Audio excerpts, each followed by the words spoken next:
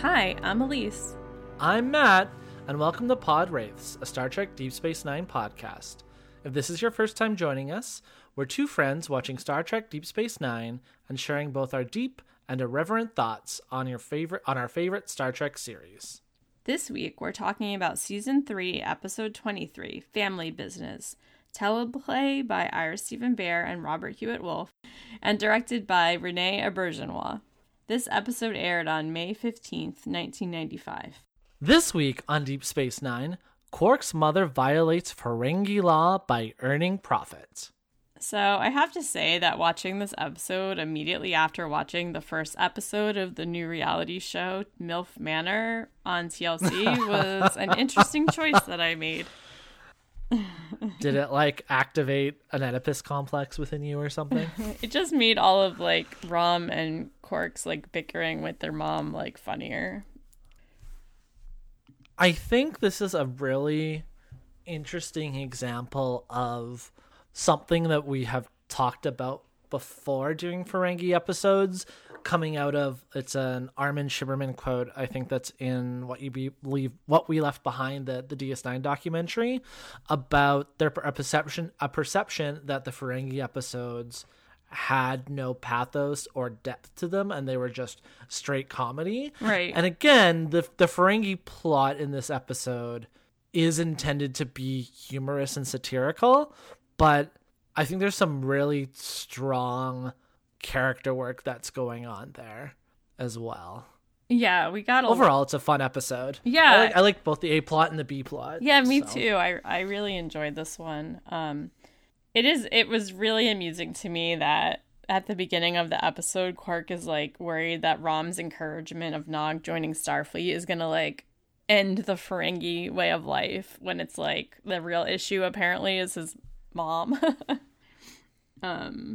And I thought it was really funny that not funny, but I liked that they had that at the beginning of the episode, because it's a little teaser into the rest of the episode that we are going to be dealing with Ferengi culture. For better, for worse, and everything in between. Elise, before we discuss more of our initial thoughts, we do have to do our unofficial segment. Did you or did you not remember this episode? So I specifically remember the scene where Quark has run up all those flights of stairs at the FCA and then talks about having to have paid to use the stairs, and then has to try to bargain to get a chair in the lobby because he realizes he's going to pay regardless of him standing or sitting. That bit I totally remembered. I remembered that coin machine, the Latinum coin machine that they have for paying. I didn't remember the story in general. I did also the conversation that Ben and Cassidy have about baseball. I remembered that, but I couldn't have told you what episode it was in, or if it was a conversation, or if it was part of their first conversations or anything like that.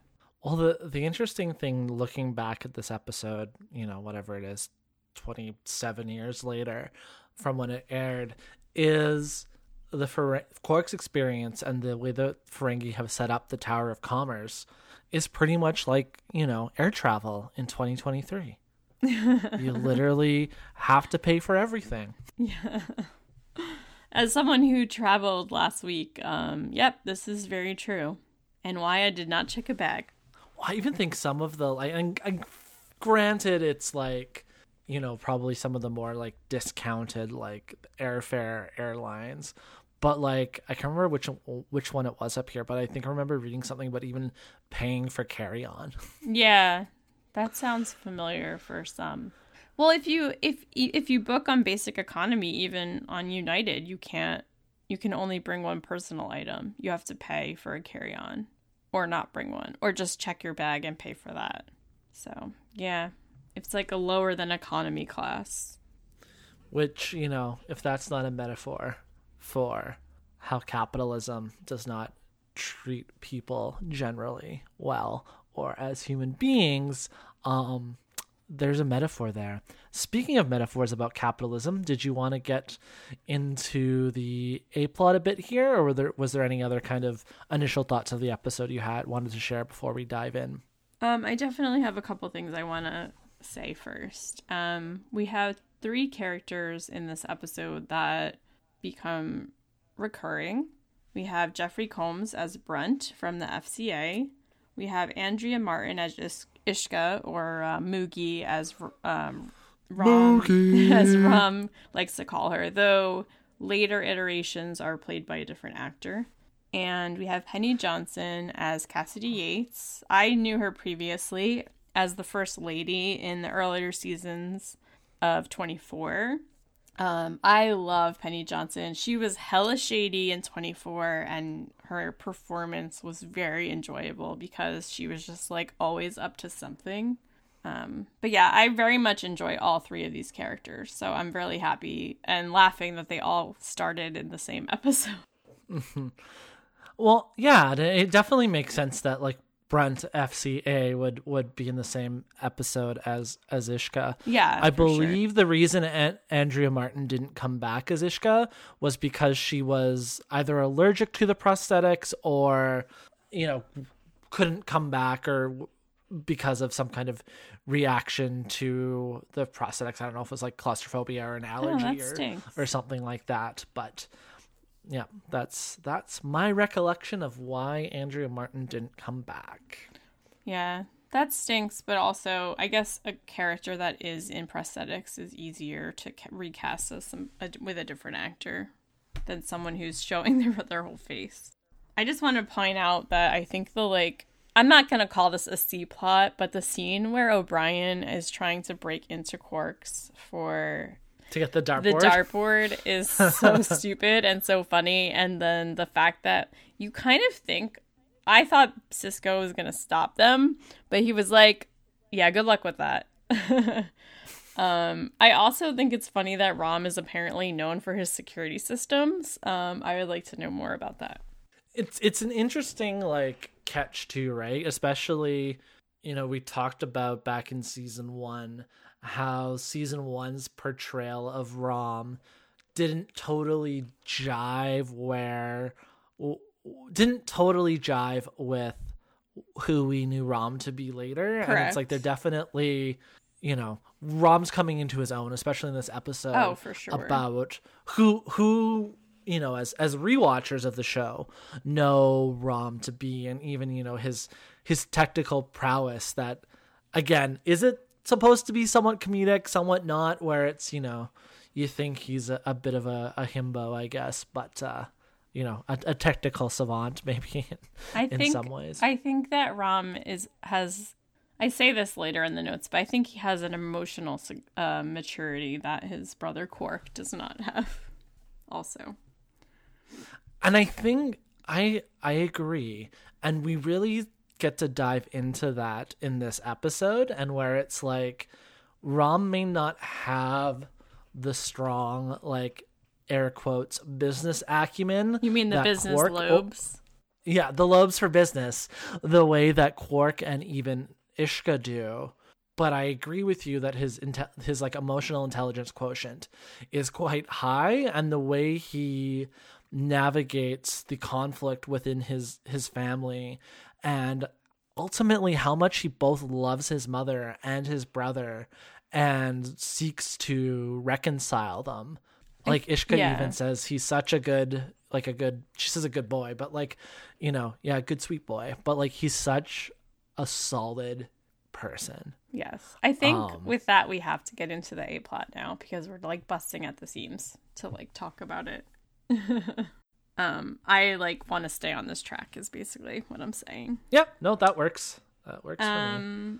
So just to back it up a teeny bit, we meet Brunt from the Ferengi Commerce Authority. He shows up on Deep Space Nine, introduces himself to Quark, and he hangs a writ of accountability in the bar. And I love that we don't really know what this means, but Rom is screaming, "Everyone get out of the bar!" And usually you expect Quark to be like, "No, I need to make money or whatever." But Quark knows that this is very serious, so he just I don't know. I kind of just enjoyed Rom's like quick action on that. Basically, it's like getting an IRS audit is how I felt about it. Yeah. Yep, totally. And Quark is being charged with improper supervision of his mother because she has been earning profit, which women are not allowed to do in Ferengi culture. One thing I was really surprised about was that Quark hadn't been home to Ferenginar in 20 years. And I didn't even catch that the first time I rewatched the episode earlier, like last week. I only realized that this morning. That is a really long time to be away from home. It definitely speaks to a bit of Quark's pathos in which that it's like he basically, and Rom even says this in the episode, left home as soon as he could. And again, I think part of that's wanting to go out and, you know, make his fortune and make his way and be like a success within Ferengi society. And Rom even says he stayed at home for another 10 years. And that gives Rom insight into both their parents, that Quark leaving at such a young age and then not coming back doesn't have. And I think too that really speaks to the process of aging and like entering adulthood and seeing your parents, caregivers, guardians, whomever, as humans for the first time. Because again, when you're kids, you have like a kid's brain and different perceptions of your guardians or caregivers. And then, you know, you enter high school and then in your 20s and like you see your parents, guardians, caretakers as the flawed human beings that they are, much like everyone is. And Quark is still very much holding on to this child's perception of his parents' marriage and his parents' dynamic and his parents in general. And Rom doesn't have that. And that conversation is something I really appreciated. But again, I think part of it in my analysis of Quark is also, I think, I don't think it's either or. I think it's a mix of both. But I think he's both running from himself in some ways, and then he's also running from what maybe he knows deep down to be true and doesn't want to deal with at home, right? Yeah, and this tracks to me with everything that we've talked about with regard to Quark in the past. Even his taste in women. I was thinking about that too. Like, he loves, like, a woman like Dax is, like, wonderful to him, even though he's supposed to be attracted to women who are naked and helpless. And it does feel like, because he's been gone for so long, it almost feels like how Worf doesn't know how to really be Klingon sometimes. Like, it feels similar to that, where like Quark knows what he's supposed to do and knows the rule. You know, we obviously know he memorized all of the rules of acquisition and understood them. So I think he's studious, but I think he has a lot of emotional work to do for sure. It's interesting that you bring up Worf as a Next Generation character who will have nothing to do with Deep Space Nine never in coming episodes. Yeah, no, but like Worf being raised by adoptive parents who are human on Earth, and I think they're Jewish humans. Yeah, they're definitely coded that way. Yes, for sure. They're like Eastern European, like Well, it's from Minsk, so I think that's what, Belarus. The Belarusians. Yeah. I have family from Belarus as well. Maybe Worf and I are related. That is problematic for me. Say that. Maybe Worf and I need to be on the opposite of MILF Manor or something. Anyway, I love Worf. I was like, is all I'm going to say. I was like, is Worf looking for a spinner? Anyways. Jesus Christ. Wouldn't he need two? Sorry. It was bad. No, where I was going to take it was probably even worse. So it's glad that we stopped that line of thought there. No, but it's like, again, like you mentioned, like how Worf learned to be Klingon through books. Yeah. And in some ways, Quark being raised in the Ferengi culture, like he did that as well. But I think he does realize who he more takes after out of both of his parents. And I think he's running from needing to process that and the ways it doesn't jive with the soulless minions of Ferengi orthodoxy. Yes, that's fair. He's so mean to his mom. It was like I wanted to punch him in the face. I think he's probably even meaner to himself, but yeah, it's not That's great. probably true, but like you should be. I think it's a manifestation of that, but I agree. You should Yeah. be more respectful too. Well, Yeah. everyone, not just your mother, but like, yeah. So, Ferengi culture is, I would say, quite gender critical and misogynistic. I think it's both of those things. And it's so over the top and I think that's where some of the comedy comes in. And I don't think it's funny to treat women that way, of course, but the acting of Brunt reacting to Moogie wearing clothes and talking to him was very funny to me. Like he's like covering his eyes, like he doesn't even want to look at her. And so I found a lot of comedy in the way everyone was reacting to each other. There's another scene where I don't remember if it was during like the fight that they had or if it was before that, where Rom is like talking to both Moogie and Quark, and then both Quark and Ishka like almost break the fourth wall and look at the camera.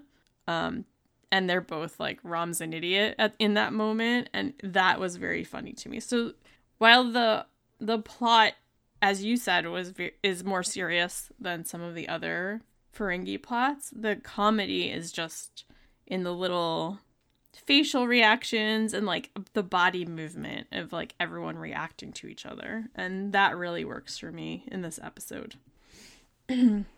So the reason that the writ of accountability is placed in the bar and why Quark has to close the bar and return home for the first time in 20 years is Ishka is accused by the FCA of earning profit. And within the patriarchal structures of Ferengi culture, women aren't allowed to earn profit. They are not just, as you say, barefoot and pregnant at home, but like literally nude. And like, Yes. Again, you're right. It's played for comedy, but like we've talked about the Ferengi existing as a satirical element of modern, at this time, 20th century, or now early 21st century humanity, right? And so it's really interesting, as you point out, to watch this 27 years later and it reading not differently, but like deeper to me in terms of false binaries and, the idea of bioessentialism or, gender critical, like the idea that identity is tied in with organs you were born with. Yeah. And the ways in which that binary is enforced within Ferengi society. Especially with And the use of the word females over and over and over and over again. Like your brain can't and help it's but females go in and that males. direction. Yeah. Mm-hmm. Yeah, exactly. Reducing Like it people triggers down to their genitals. Yeah. No, and it definitely like activates those parts of my brain, especially now. And I kept then thinking about, I can't remember the name of the episode, but it's the one with Pell, right? Oh, where that was the first Pell, one, wasn't it? Was that one of the first Ferengi ones? I think so. So it was probably I think Profit so. and Loss. Yes, I think yes, that sounds right. Where Pell is an assigned female at birth individual who presents and dresses and like even like to the point of, prosthetic, like gender confirming aids, with the bigger lobes and stuff to present male, to be able to, like, similar to Ishka, go out and earn profit. And there's definitely, I think, a non-intentional, but, you know, trans reading of Pell. And then also, I think, Quark's queerness and the ways in which he's not, you know, quote unquote, a good Ferengi, within the culture sphere. Yeah, I agree with you. And I think this episode has so much depth to it that you could, like, easily just, like, not pay attention to. But the strong implication of this episode is that Quark and his mother are very similar, and Quark takes more after her than his father. Right. As much as he holds his father on this unrealistic pedestal that Rom essentially, like, correctly, like, knocks him off of. I have a timeline question real quick. Yep. Do we know when his father died? Like, was it in the 10 years that Rom was still there, or was it before Quark left? My inference was his father was still alive, right? And so that's what allowed Rom in his, like, you know, early adulthood to see his father for what he was, whereas Quark was, you know, whatever he was, the cook on the freighter or whatever. Yeah. So it's because he says the age of ascension. We don't know when that is, but I assumed it was like 17, 18, something like that. I mean, we do know when it is because Nog just basically did that. Oh, that's right. And he got all of his money and was like, I want to use this to go to Starfleet or whatever. So yeah, I think whatever age Nog is the age of ascension. So that kind of says to me that, did Quark not go home for his father's funeral even? Like, that is wild. To me means the only reason he's going, at the beginning of this episode, I don't mean like by the end of it, but the only reason he's going back home is because it's going to affect his own livelihood. Like, if it was just on his mom, I don't think he would have gone. Like, if his mom was in trouble and it didn't affect him at all, I feel like he would have just, like, ditched her. Because they haven't seen each other in so long, and they're so estranged. Well, and, like, again, like, Quark views his responsibility as to, you know, provide his mother, you know, the stipend to live off of. And she's even said it's more, she describes it as more than generous. So, like, again, I mean, she's using his money to do it, or whatever, the money he gives her. Yeah. I feel like Quark still has that, like, sense of, like, responsibility, and I do feel that there's, or maybe I'm just, you know, grafting this on, but whatever, that's most of, you know, that's a part of criticism. There's this internal conflict between Quark, and it's like, instead of dealing with it, that's probably because coming home forces him to, like, deal with it, right? Exactly. So that's what he's kind of avoiding, you know, addressing the conflict, or, like, opening the closet in his brain, and having all those feelings and stuff come out. I was really happy with the scene where, after Rom lied to both Quark and his mother to get them to be in the same room, which I thought was very smart of him. Some Tyrion Lannister shit. Yeah, like this is the kind of thing you're like, where's Marcella going? which country?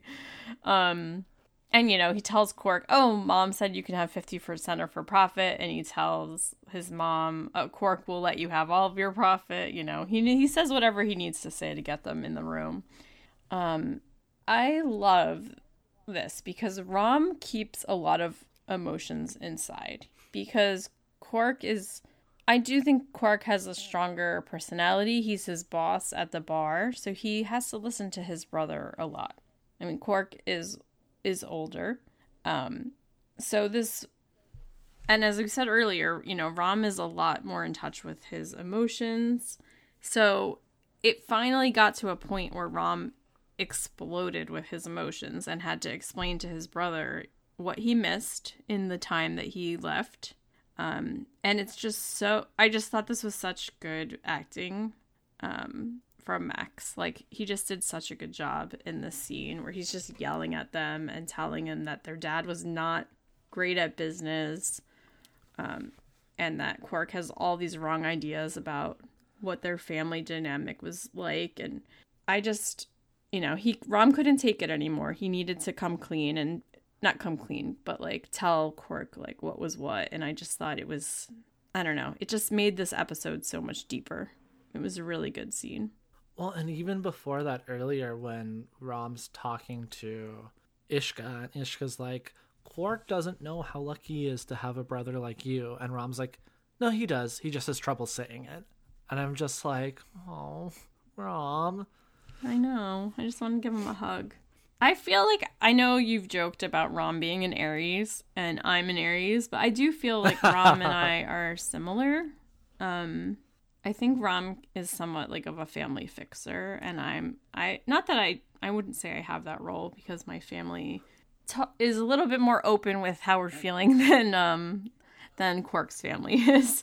But I think like I'm always trying to smooth things over, and I feel like Rom is kind of like that too.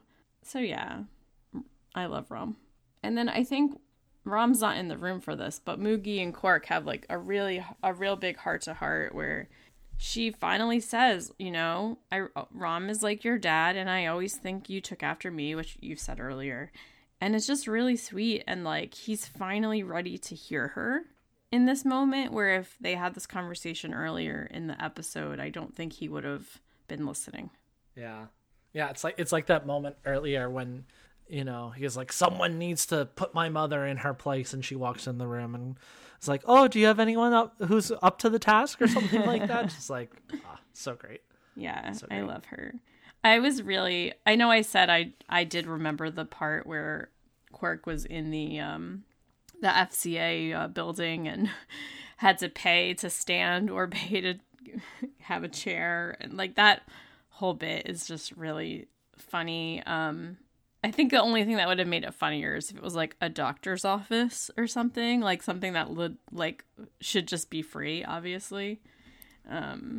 There's so much bribery. He bribes Brunt to like not tell anyone that this happened because he's like ashamed, even if after it's settled. I also love that Rom and Moogie have a secret, basically. I don't think Quark knows that she didn't give up all of her profits. So I think it's also really interesting that the penalty for your mother doing this is that you have to pay back all the money yourself. Like that is wild. Yeah, and I think that again speaks to the patriarchal nature of Ferengi culture, in which it's like pre like suffrage, right, in era like period in like the Western world where it's like they don't see women as persons. Yes. Right? It's like they're more akin to property or somewhere in between. I don't think they're totally considered, chattel, but, somewhere in between legal personhood and, the alternative. It reminds me of when Sybil gets really political on Downton Abbey, and her grandmother basically is like, your husband will tell you how to vote. It's like, it just makes me think of that. I cringe so much when like people even still have that like perspective now, or like it's even, there's that in the first season of Mad Men where I think Betty's talking to Helen Bishop. And they're like, we're voting for blah, blah, blah. We don't know who we're voting for yet. Like, you know what I mean? Like it's a group, like it's a group decision. And by group decision, you mean the husband tells everyone. And I definitely have met people like that. Yeah. I think I've met people that do that as well, which is sad. Yeah. You know what's not sad? Being set up by your son. I was gonna say Cassidy Yates, but sure, both. Why not both? We're both so good at segues. We're so good at segues. You were just supposed to play along and say what, so I could have just said my joke. And by joke, I mean segue. It wasn't a joke. No, it's way funnier that we could do it again. Oh no, I'm more amused that we fucked it up. Did we fuck it up though? No, we didn't. I don't know. So, okay. If I were Benjamin Sisko, I would be so annoyed that everyone knows that my son's trying to get me to talk to this woman. I would be overwhelmed as fuck. But thankfully I'm not Ben, because Ben just seems to be like eye-rolling it, but also like not that bothered. Oh, Jake. Jake. This is why I say Deep Space Nine is like the Melrose Place of like Star Trek, because these bitches are so gossipy, it's ridiculous. Dax knows about it. O'Brien, Bashir, like everybody knows that Ben is supposed to go meet Cassidy Yates, the freighter captain. Yeah. He finally goes to see her in that cargo bay she's been working in, and I love her immediately. She's capable, she's smart, she's quick-witted, and she's very cute. What do you think? I agree. And just like, again, this is one of those things where it's hard to like put yourself in the headspace of like seeing this episode for the first time in some ways. But it's like, I wonder if it's surprising or not surprising that like Ben finally decides to like, you know, visit Cassidy and introduce himself like in the cargo bay, right? Because like last episode or a couple episodes ago, whenever it was, when Cassidy is first mentioned by Jake, it was in Explorers, which was last Explorers, yeah, the so last last episode we watched. Yeah. Ben just kind of like laughs it off, and then like it definitely germinates and grows, and it's like, does everyone knowing push him in that direction? I guess it didn't not push him in that direction, but I think that he would have done it anyway. I'm glad. I don't mean to like get ahead of the story. I mean, obviously I said that Cassidy becomes a recurring character. I don't think that that's a spoiler. But in the past, I have not liked how they've handled him romantically, especially that episode where that guy's wife was like seeing things, and I hated that episode. Second Sight, I think. Yeah, thank you. I couldn't remember the name of it. But like, I hated that because like he's been through so much trauma, and they've used his wife's death multiple times. I just want him to find someone nice to hang out with. Yeah, and like I think to look at it like a little bit more broadly, some of like the previous like, you know, Second Sights, etc., like romantic type like episodes, like even, you know, Bashir got some of those, like if it was it Melora right, a couple seasons ago. I think that's just kind of also a flaw of Star Trek generally, of this era to that point where it's like, oh, I'm gonna like, because on TNG it's like, I'm leaving Starfleet to be with this person, and at the end of the episode like everything gets kind of like reset. So it's I just remember Dax almost left with that guy that was on Will Goodwin from Lost, that was like on that planet that just like came back every so often. Yeah. That was awful. Sorry. And so it's no, nothing to apologize for. So it's just interesting that obviously, like, you know, there's a little bit more of like a long game kind of continuing thing, which I think again speaks to the ways in which as we're nearing the end of the third season of DS9 kind of starting to chart out its own territory, right? Yep. Yeah. And I know you mentioned it before, but that whole like idea of Sisko walking by Miles trying to break into Quark, which is close to get his dartboard. The lucky dartboard. Yeah, that has such like, it makes Deep Space Nine feel like such a lived-in place. Yes, that it's like in another episode that would have been part of the B plot. Yeah, like, for sure. Yeah, little bits like that make me wonder what everyone like. What's Morn up to this week? Like, I don't need to know, but I like thinking about it. Yeah. What did you think about Dax saying that if she was still Curzon, she would have already like asked Cassidy out, and you know Ben would have missed his chance? What did you think about that? I thought that Dax was just kind of negging him. Like, I think she was just playing around with him. Yeah. Curzon was a piece of shit, so maybe he would have done that, but like, I think she was just teasing him. I didn't really take too much stock in it. Yeah, fair enough. Did you think more about it? I mean, not much more. It's just like, and I think it's more a reflection of like probably who Curzon was, as you say. But yeah, that idea of like competitiveness, like romantically, and like romantic rivals. I don't know. There's not like a lot there. And again, I'll just like, I think like you said, like take the comment at face value as it's intended. Yeah, I don't think Cisco directly like seeks Cassidy out as a result of that. Like, but yeah, anyways, yeah. I think I'm probably thinking about that too hard because like I've been rewatching lately. Like I rewatched 500 Days of Summer, and then the other day I rewatched Scott Pilgrim versus the World, and like Scott Pilgrim especially has this very strong like kind of, well, Scott has to defeat the 7 evil exes and like all of that. So it's like, I don't know, perceived ownership, like romantic ownership, or ownership like through like romantic connections, and like competitiveness for that. It's just something I've been thinking about, but I think that's me bringing, other things into this that aren't necessarily textual. Right. I think you pay no attention.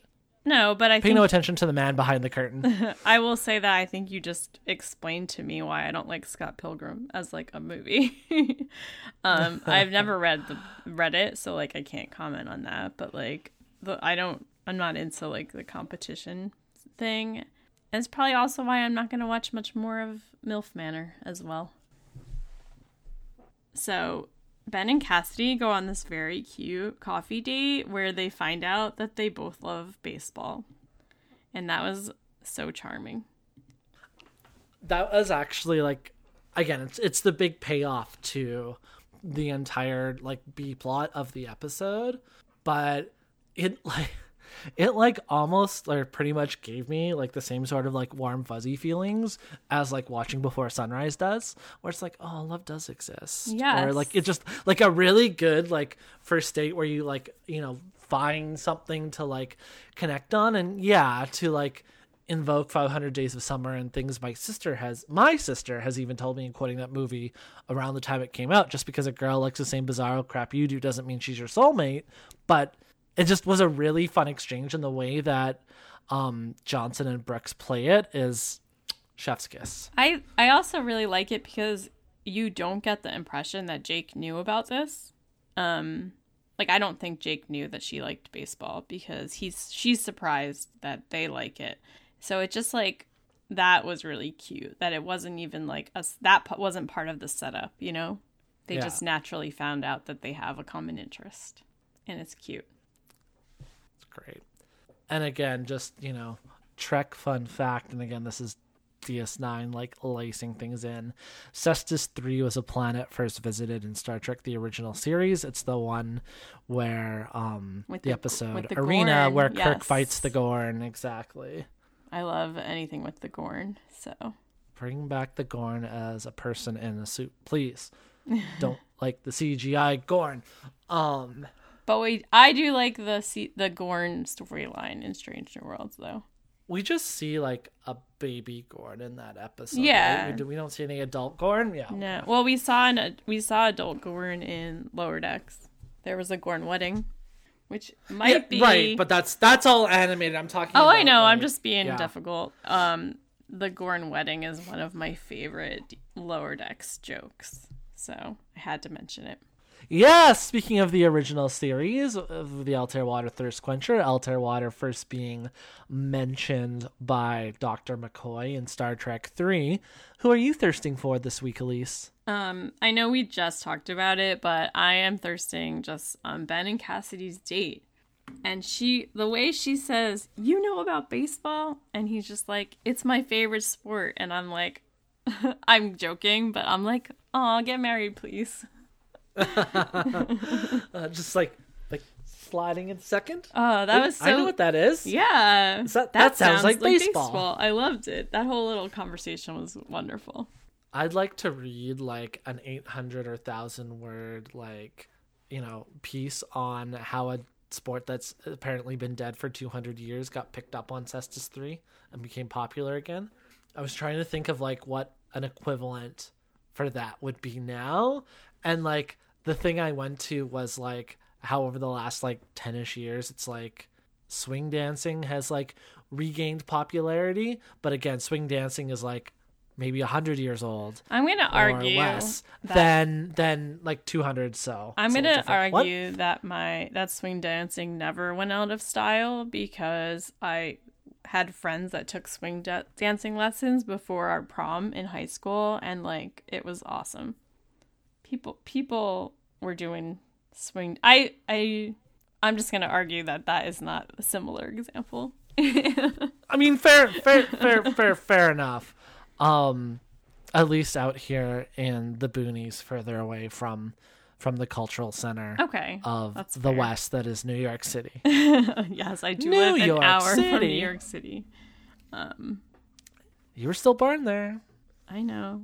I don't claim it because we moved before I was 3.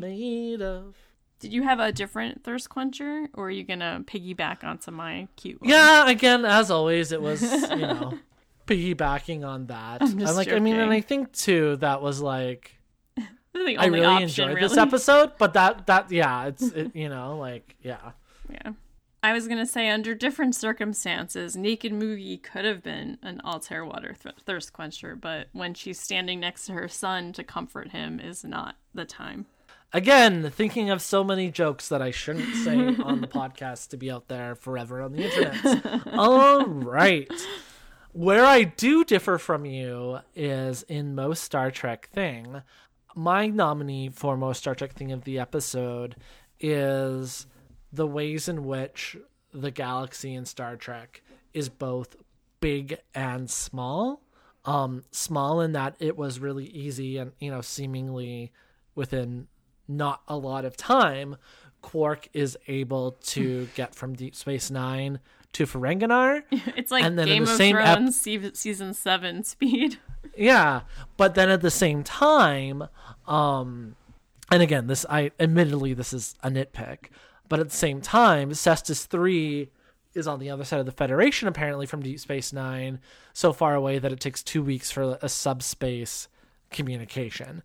So both big galaxy, both small galaxy, people travel, or things travel at the speed of plot, and that's fine. It just feels very Star Trek. Yeah, I think that's a really good call out. It made no sense except for the plot needed it to work. I also found Ferenginar very relaxing with the constant rain sounds. I was reading, speaking of Ferenginar, real quick, that they purposely, maybe intentionally, like made the doors like kind of like Hobbit homes a little bit.